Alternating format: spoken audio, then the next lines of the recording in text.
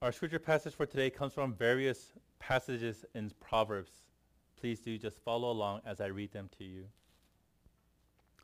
Better is a little with the fear of the Lord than great treasure and trouble with it. Better is a dinner of herbs where love is than a fattened ox and hatred with it. Proverbs chapter 15, verses 16 and 17. Better is a poor man who walks in his integrity than a rich man who is crooked in his ways. Proverbs 28:6. Do not toil to acquire wealth. Be discerning enough to desist. When your eyes light on it, it is gone, for suddenly it sprouts wings, flying like an eagle toward heaven. Proverbs 23:4 and 5. One pretends to be rich, yet has nothing. Another pretends to be poor, yet has great wealth. Proverbs 13:7. A good man leaves an inheritance to his children's children, but the sinner's wealth is laid up for the righteous. Proverbs 13:22. Whoever oppresses a poor man insults his maker, but he who is generous to the needy honors him. Proverbs 14:31. This is the word of our Lord. Thanks be to God. Thanks be to God, and good morning, everyone. Good to see all of you here in person. Of course, those of you who are at home watching online, welcome to this Lord's Day. Just a quick echoing of what Pastor Charles announced. August 15th at 2 p.m. is our congregational meeting, and so it is vital that you guys attend that meeting because we are going to give some very important and pertinent information with regard to what return to service looks like. So please be sure to mark your calendar for August 15th for our congregational meeting. And now with that now set, let's pray and ask for the Lord's blessing. Let's pray. Father, we ask that you would bless us now in spite of who we are, what we have done, how we have behaved, how we have treated others. Father, we know that apart from the grace of you, we are wretched and lost, and we are broken. We deserve no mercy upon you, and yet you are the merciful God.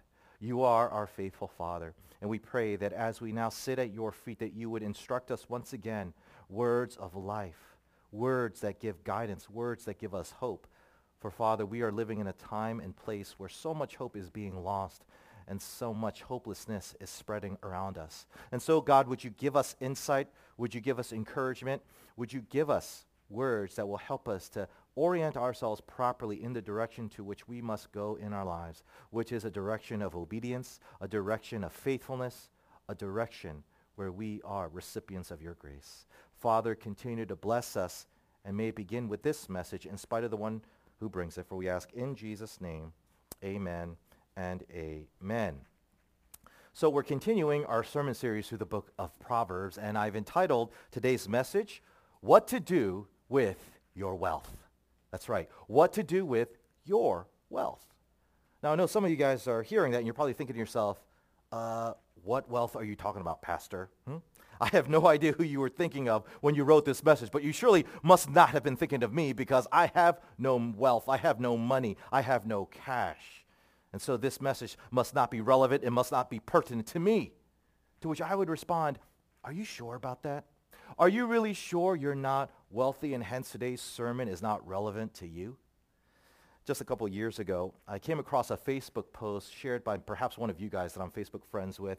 And I want to read it to you because I think it really is pertinent in terms of figuring out whether or not today's topic and today's sermon is really relevant to you. Follow along as I read it. Quote, if you have food in your fridge, clothes on your back, a roof over your head, and a place to sleep, you are richer than 75% of the world. If you have money in the bank, your wallet, and some spare change, you are among the top 8% of the world's wealthy.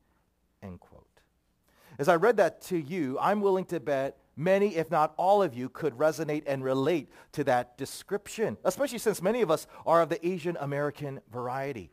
Did you guys know that we Asian Americans are the fastest growing spenders that stabilize the U.S. economy? Did you know that? We're 7% of the U.S. population, and it's projected that we are going to contribute $1.3 trillion to this economy that we call America, and through it we will contribute to the overall stability of the global economy. And so the question that you ask, is this message relevant to you? Well, let me put it this way. I think you need to be paying attention. And I think you need to be listening carefully because in spite of what you may think, the numbers don't lie, folks. You and I, arguably, are more wealthier than the global population, and relatively speaking, we are more wealthier than the average person in the U.S. population. So with that out of the way, we come back to the question at hand. What are you to do with your wealth? What are you to do with it? Your cash, your income, your cash, your money, right? Well, those are the questions that I hope to answer as we take a look at the various passages in the book of Proverbs, because here King Solomon is going to tell us that we need to consider a few things if we want to answer that question in a God-honoring way. So with that in mind, 3 things for our consideration in terms of how we are to use our wealth for the glory of God. First, we need to consider what our wealth cannot do for us. Second, we need to consider what we should do with our wealth. And finally, we need to consider how we can do what we should with our wealth. What our wealth cannot do for us, what we should do with our wealth, and how we can do what we should with our wealth. Those are the things that we are to consider so that we can honor God with the resources he's given to us. Let's begin with the first point, what our wealth cannot do for us. I'm sure you've heard this very well-known phrase with regard to money that goes like this: money makes the world go round and round. You've heard that before, Christian? Right? Money makes the world go round and round. And of course, it doesn't take a genius to figure out what that statement is saying, because we all know what it's saying. It's saying that what? Money is power, right?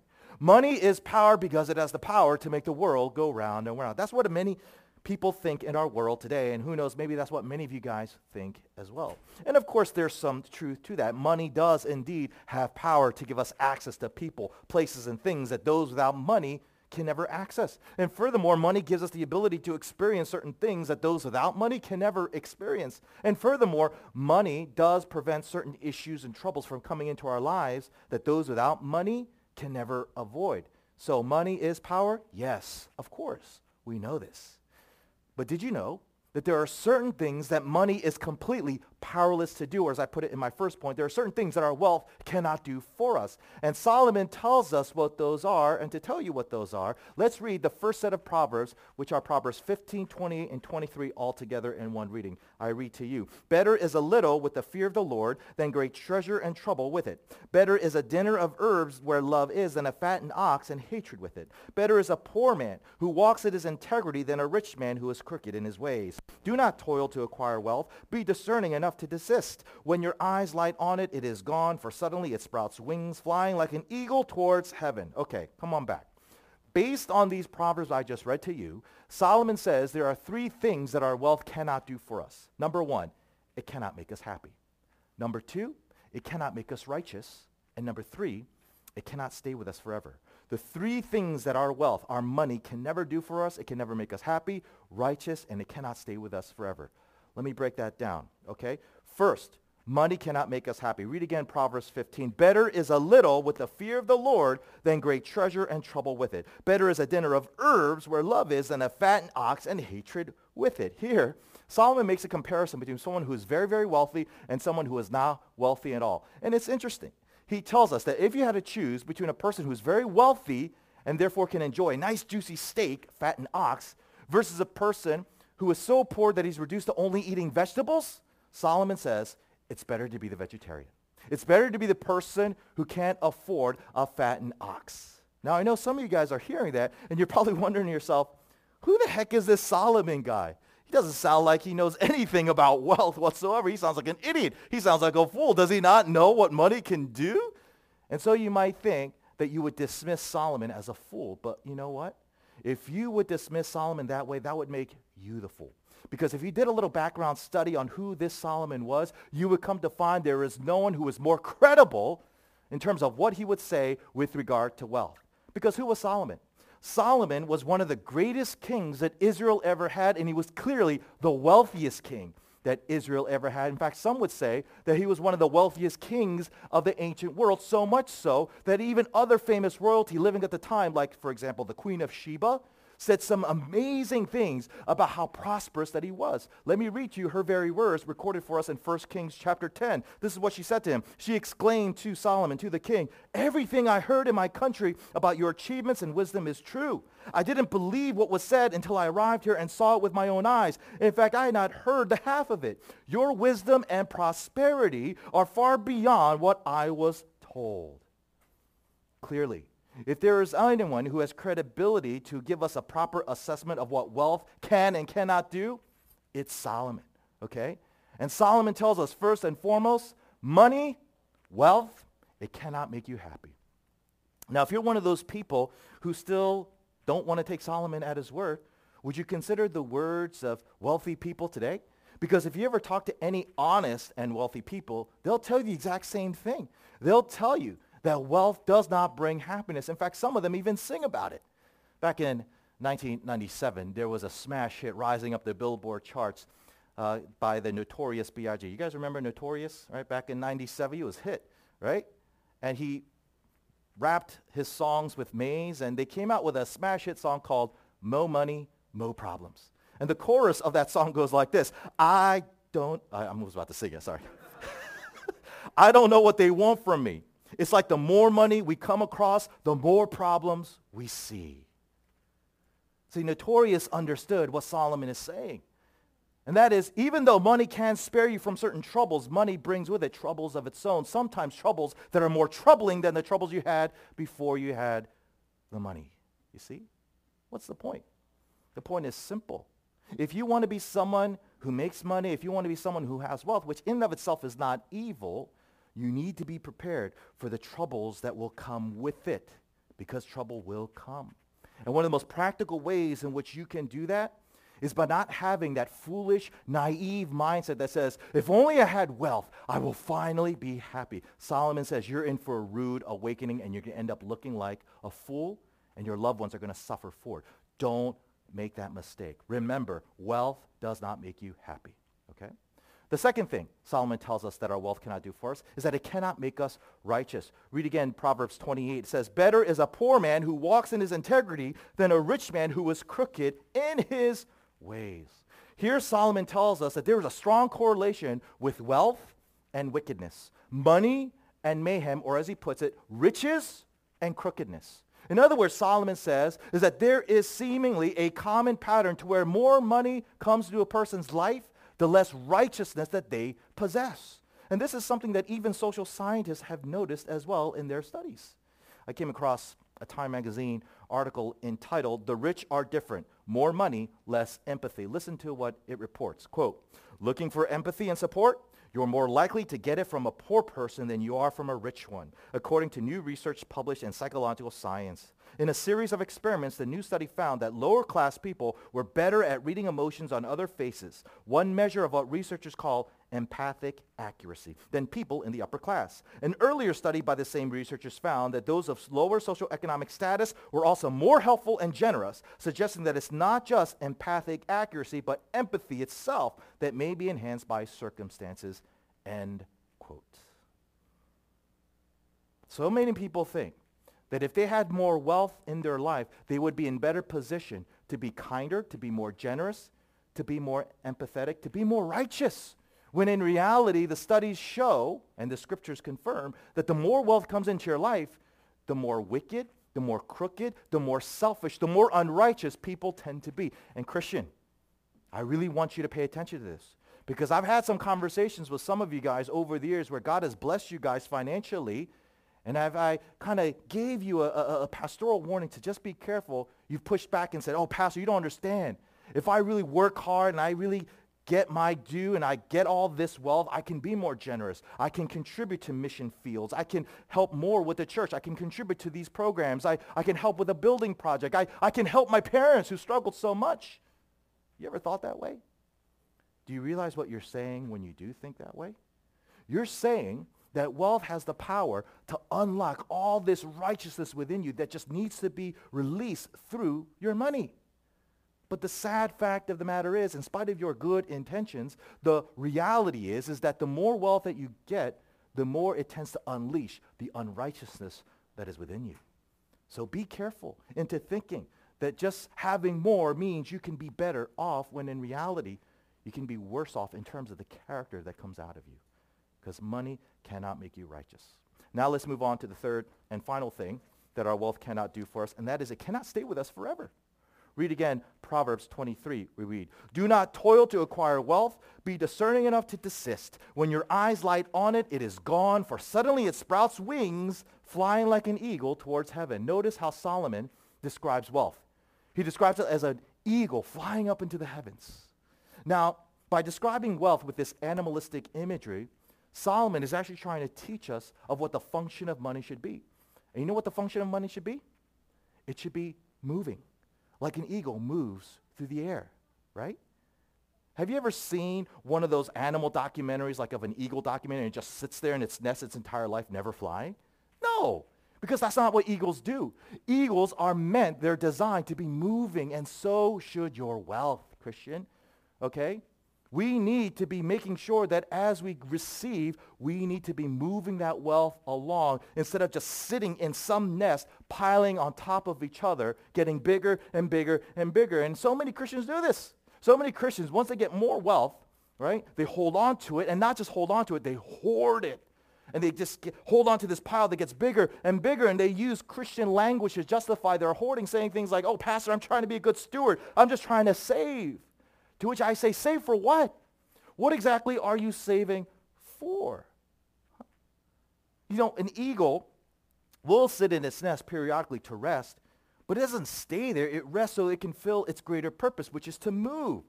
And that same mindset should come to the things that you save. You should save for a greater purpose so that it could move. Move in the form of wise spending. Move in the form of wise investing for the glory of God. Because I'm going to tell you now, no matter how suave, no matter how smooth you think you can be in terms of holding on to your wealth, thinking that it can stay with you forever, I guarantee somehow, some way, it's not. It's going to be gone. Take a listen to these sobering words from Michael Kendrick, who was the senior partner of Rowell Capital Partners. Listen to what he once said. Quote, there have been a couple of times in my life that my net worth has been more than 100 million.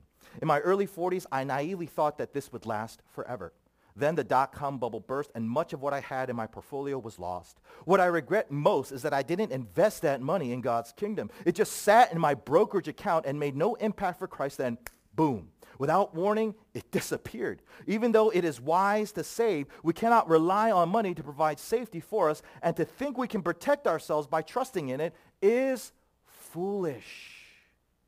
It is okay to save. It is okay to steward your wealth. But it is not okay into believing that it's going to stay with you forever. Because the fact of the matter is, it won't. Okay? It will not. And the question is it going to leave you on your terms to where you can say that you are wise and faithful with it? Or are you going to live with regret when it's gone, knowing that you had opportunity to use this tool for God's glory, when in fact you did nothing with it and now you're left looking like a fool? So there you have it. The three things that our wealth cannot do for us. It cannot make you happy, it cannot make you righteous, and it cannot stay with you forever. But of course, this begs the question of what our wealth can do. What can our wealth do for us? What exactly should we be doing with our wealth according to God's word? Well, the answer leads me to my next point, what we should do with our wealth. Let's now read the final set of the Proverbs passages for today, Proverbs 13 and 14 altogether. We read, one pretends to be rich, yet has nothing. Another pretends to be poor, yet has great wealth. A good man leaves an inheritance to his children's children, but the sinner's wealth is laid up for the righteous. Whoever oppresses a poor man insults his maker, but he who is generous to the needy honors him. Okay, so based on these verses, Solomon tells us there are three things we should be doing with our wealth. You ready? Number one, we should be living within our means. Number two, we should leave an inheritance. Number three, we should love the poor. The three things God commands us to use our wealth for his glory is live within our means, leave an inheritance, and love the poor. Let's break it down. First, he says, we are to what? We are to live within our means. Read again Proverbs 13:7. One pretends to be rich, yet has nothing. Another pretends to be poor, yet has great wealth. Solomon teaches us that we should always live within our financial means. And he says there are two ways in which you do that. Number one, don't spend more than what you earn. And number two, share what you can afford. Okay, let's look at it one at a time. Take a closer look at what it says in the first half of verse 7. What he says, you have a guy who pretends to be rich, right? Yet in reality, he's not. What is this describing? Give up? It is describing over half of Americans today. Did you know that 54% of Americans spend more money than what they actually earn? 54% of Americans spend more money than what they actually earn. That means, statistically speaking, over half of you guys are in debt because you're spending more money than what you actually earn. And why are you guys in debt? Well, for some of you, you are in debt for what financial experts would say is for good reasons. You're in good debt. You know, you're funding an education, you're buying a home, you're investing in property, and that's good. That's fine. But a vast majority of people are in debt for bad reasons. Bad debt. And you know what the common reasons as to why people are in debt? Let me tell you what those 6 reasons are. Number 1, desire to keep up with those around us, keeping up with the Joneses. Number 2, lack of contentment with what our current income provides. Number 3, a wrong definition of what we think success looks like. Number 4, tax deduction. Number 5, current gratification. And number 6, presumption of what the future will bring. Many people are in debt for these 6 reasons, and the reason why it's so bad is because these reasons do not provide a way out of the debt that you put yourself in. And Solomon says, don't do that. Because all you're going to do is just ruin yourself and ruin your loved ones. Stay within your means. Do not spend more than what you earn. But then Solomon tells us of another way that we live within our financial means. And to tell you what that is, look again at what he says in the second half of verse 7. He says, another pretends to be poor, yet has great wealth. Who is Solomon talking about here? He's talking about the Scrooge. He's talking about the miser. He's talking about the person who has a lot to give and yet acts as if he has nothing to give at all. And sad to say, this is how a lot of wealthy people live their life. Study after study tells us that it's those who live in poverty that share more of their resources than their rich counterparts, right? To where the more money people come into, the more they act as if they have no money to give at all. And Solomon says, don't do that, because by doing that, you're not living within your means. You should be sharing what you could afford. Now, of course, by saying this, Solomon is not in any way saying that it's wrong or it's evil to enjoy the wealth God has given you. It's not. Solomon would actually say, no, it's totally fine. It's totally appropriate. And the reason why I know Solomon would say that is because he actually says that elsewhere, like in Ecclesiastes 5. Listen to what he says. And it is a good thing to receive wealth from God and the good health to enjoy it, to enjoy your work and accept your lot in life. This is indeed a gift from God. So clearly, from Solomon's standpoint, it is totally okay, it is totally legitimate to enjoy the blessings of financial wealth that God gives you. But where many of us go wrong with this is to think that is the only reason or the primary reason why God has given you this wealth. That the only reason God gives you more is so that you can increase your comfort, increase your indulgences, increases your status. Solomon says, no, that's not the primary reason. It's one of the reasons, but it's not the primary one. No, the primary reason why God blesses you with more is so that you can be generous with more, so that you can share with others. And he tells us 2 ways in which we can do it, and the other 2 ways of how we should be spending our wealth or using our wealth. Let me show you.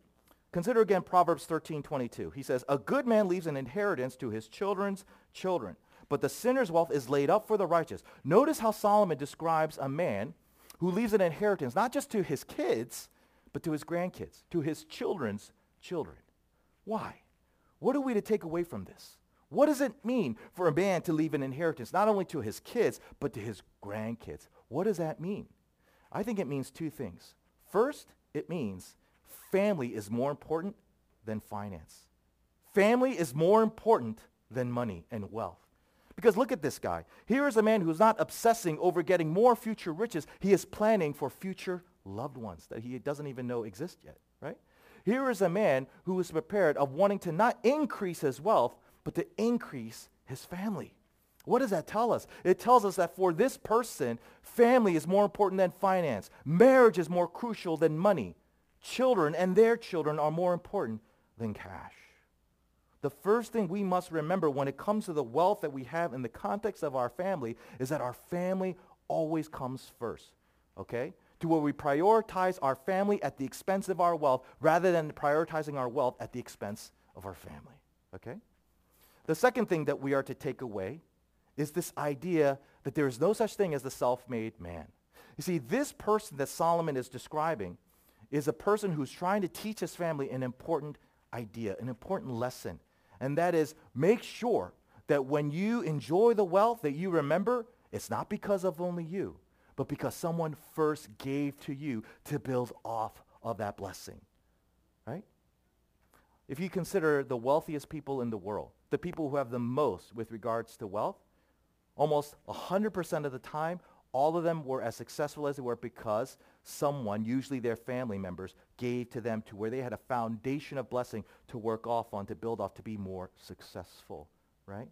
And that, Solomon says, is what a man should teach his family. Why? Because of the third reason of what we should do with our wealth. So we can remember to love the poor, to help the poor. Listen to what he says in Proverbs 14:31. Whoever oppresses a poor man insults his maker, but he who is generous to the needy honors him. Solomon states that as your wealth increases, your generosity to the poor should also. In fact, he is so adamant about this. He says, this is how you honor God. Christian, isn't it your main priority? Isn't it your main objective with your Christian life to honor the Lord? Isn't that what your life is all centered on? Isn't why you live on this earth so that you can do everything for the purposes of glorifying and honoring your God? Solomon says that if you're one of those people who experiences more favor in terms of wealth, and that favor doesn't go down to the poor to where you lay a foundation of blessing on them for them to build up, kind of like what your granddaddy was trying to teach you, proverbially, then you're not living out your main objective. You're not honoring God, you see? Why do you think at our church we emphasize so much of helping the poor? It's not because, we're liberals, not because we bought into this whole social justice paradigm. It's because it is biblical. We're called by our God to honor him by using the resources he's given to us to share with those who are less fortunate so that through our generosity, they too can pass it on to the poor as well. You see? So there you have it. The three things that we are to do with our wealth, okay? We are to live within our means. We are to leave an inheritance. We're to love the poor. Now, of course, all of this is easier said than done because even though these three things are somewhat simple to do, it's not easy to desire, right? Because let's be honest, the way we desire money, the way we desire to use our money goes so contrary to the way God tells us in terms of how we should use our money. Am I right? Because honestly, many of us use our money in such a way to where we want to use it in a way that it can never be for us. And the question is, how do we shift our desires for money and to use our money a certain way so that we can use the money the way God intended it to be? Well, that leads me to my final point, how we can do what we should do with our wealth. Let's do a quick recap of what Solomon told us in our first point. He tells us that money cannot do three things. It cannot make us happy, it cannot make us righteous, and it can't stay with us forever. And yet, so many people think that these things can happen with money. And have you ever wondered why? Why do people think money can do these things for us, even though it clearly can't? Well, believe it or not, Jesus tells us the answer why in Matthew 6:24. Listen to what he says. No one can serve two masters. Either you will hate the one and love the other, or you will be devoted to the one and despise the other. You cannot serve both God and money. Here Jesus makes a contrast between God and money, and by doing so, he says something very shocking, very startling. You know what he's saying? He's saying that there is a tendency in every human heart to treat money the way you should treat God and only God. Let me say that again. Jesus tells us here in Matthew 6:24 that we tend to treat money the way we should only treat God, right? And you don't have to be a Christian to realize that what he's saying is absolutely true. Because think about it. What is the one thing in this world to where no matter how much you have, no matter how much you're given, no matter how much you've enjoyed, you still want more? Ice cream? Steak? A trip to St. Lucia? Right? At some point, no matter how much you like a hot fudge sundae, you get sick of it. You're like, okay, enough, right? No matter how much you love Peter Luger's steak, at some point you're like, dude, just get it out of my face. You hit a point of tolerance to where no matter how much you love it, you say, I can't stand it anymore. You go to St. Lucia for the 15th time, you're like, maybe we should go to Hawaii this year, right? You get sick of things that you normally love, except money. Isn't that weird? To where no matter how much you have, no matter how much is given, you say, I want more. This is why Jesus says money is so dangerous. Because money is the one thing that we see the way we should see God. To where no matter how much of God we have, no matter how much of God we've experienced, we always say, I need you more, God. I want you more. See, Jesus tells us that our love for money, our desire for money is actually a twisted, perverted desire for God being projected onto money. Okay? And that's why when you don't have a proper understanding of God and how precious and how valuable he really is, then you're going to misdirect it towards something like money to give you something that only God can give you. Because think about it. Who is the true source of happiness? It's God. Who is the true source of righteousness? It's God. Who is the true source of eternal life, where he is with you and never will leave you forever and ever? It's God. Do you see? Do you understand?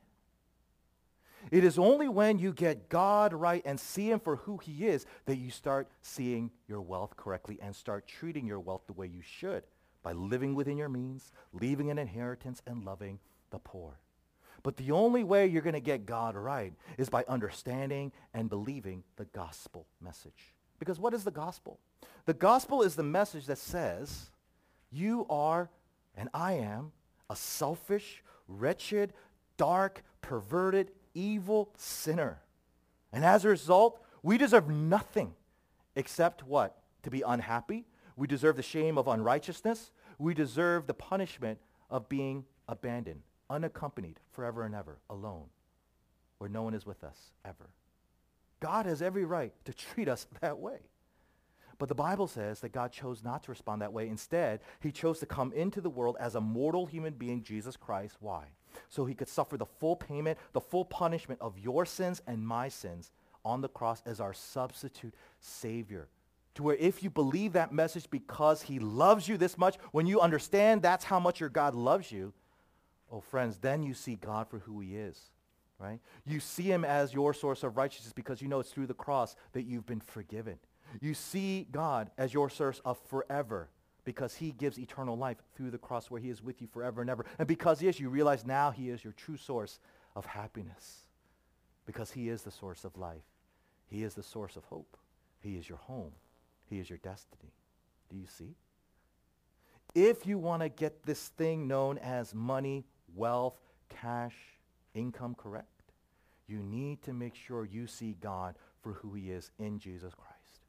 He is your greatest asset, your greatest treasure, your greatest prize. And the only way you're going to see that is by looking at the person and work of Jesus Christ. The question is, have you seen it, Christian? Do you see him now?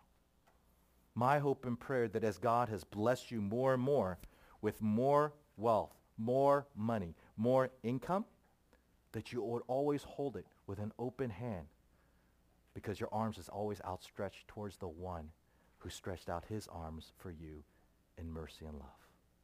Hold on to that and never let it go. Amen?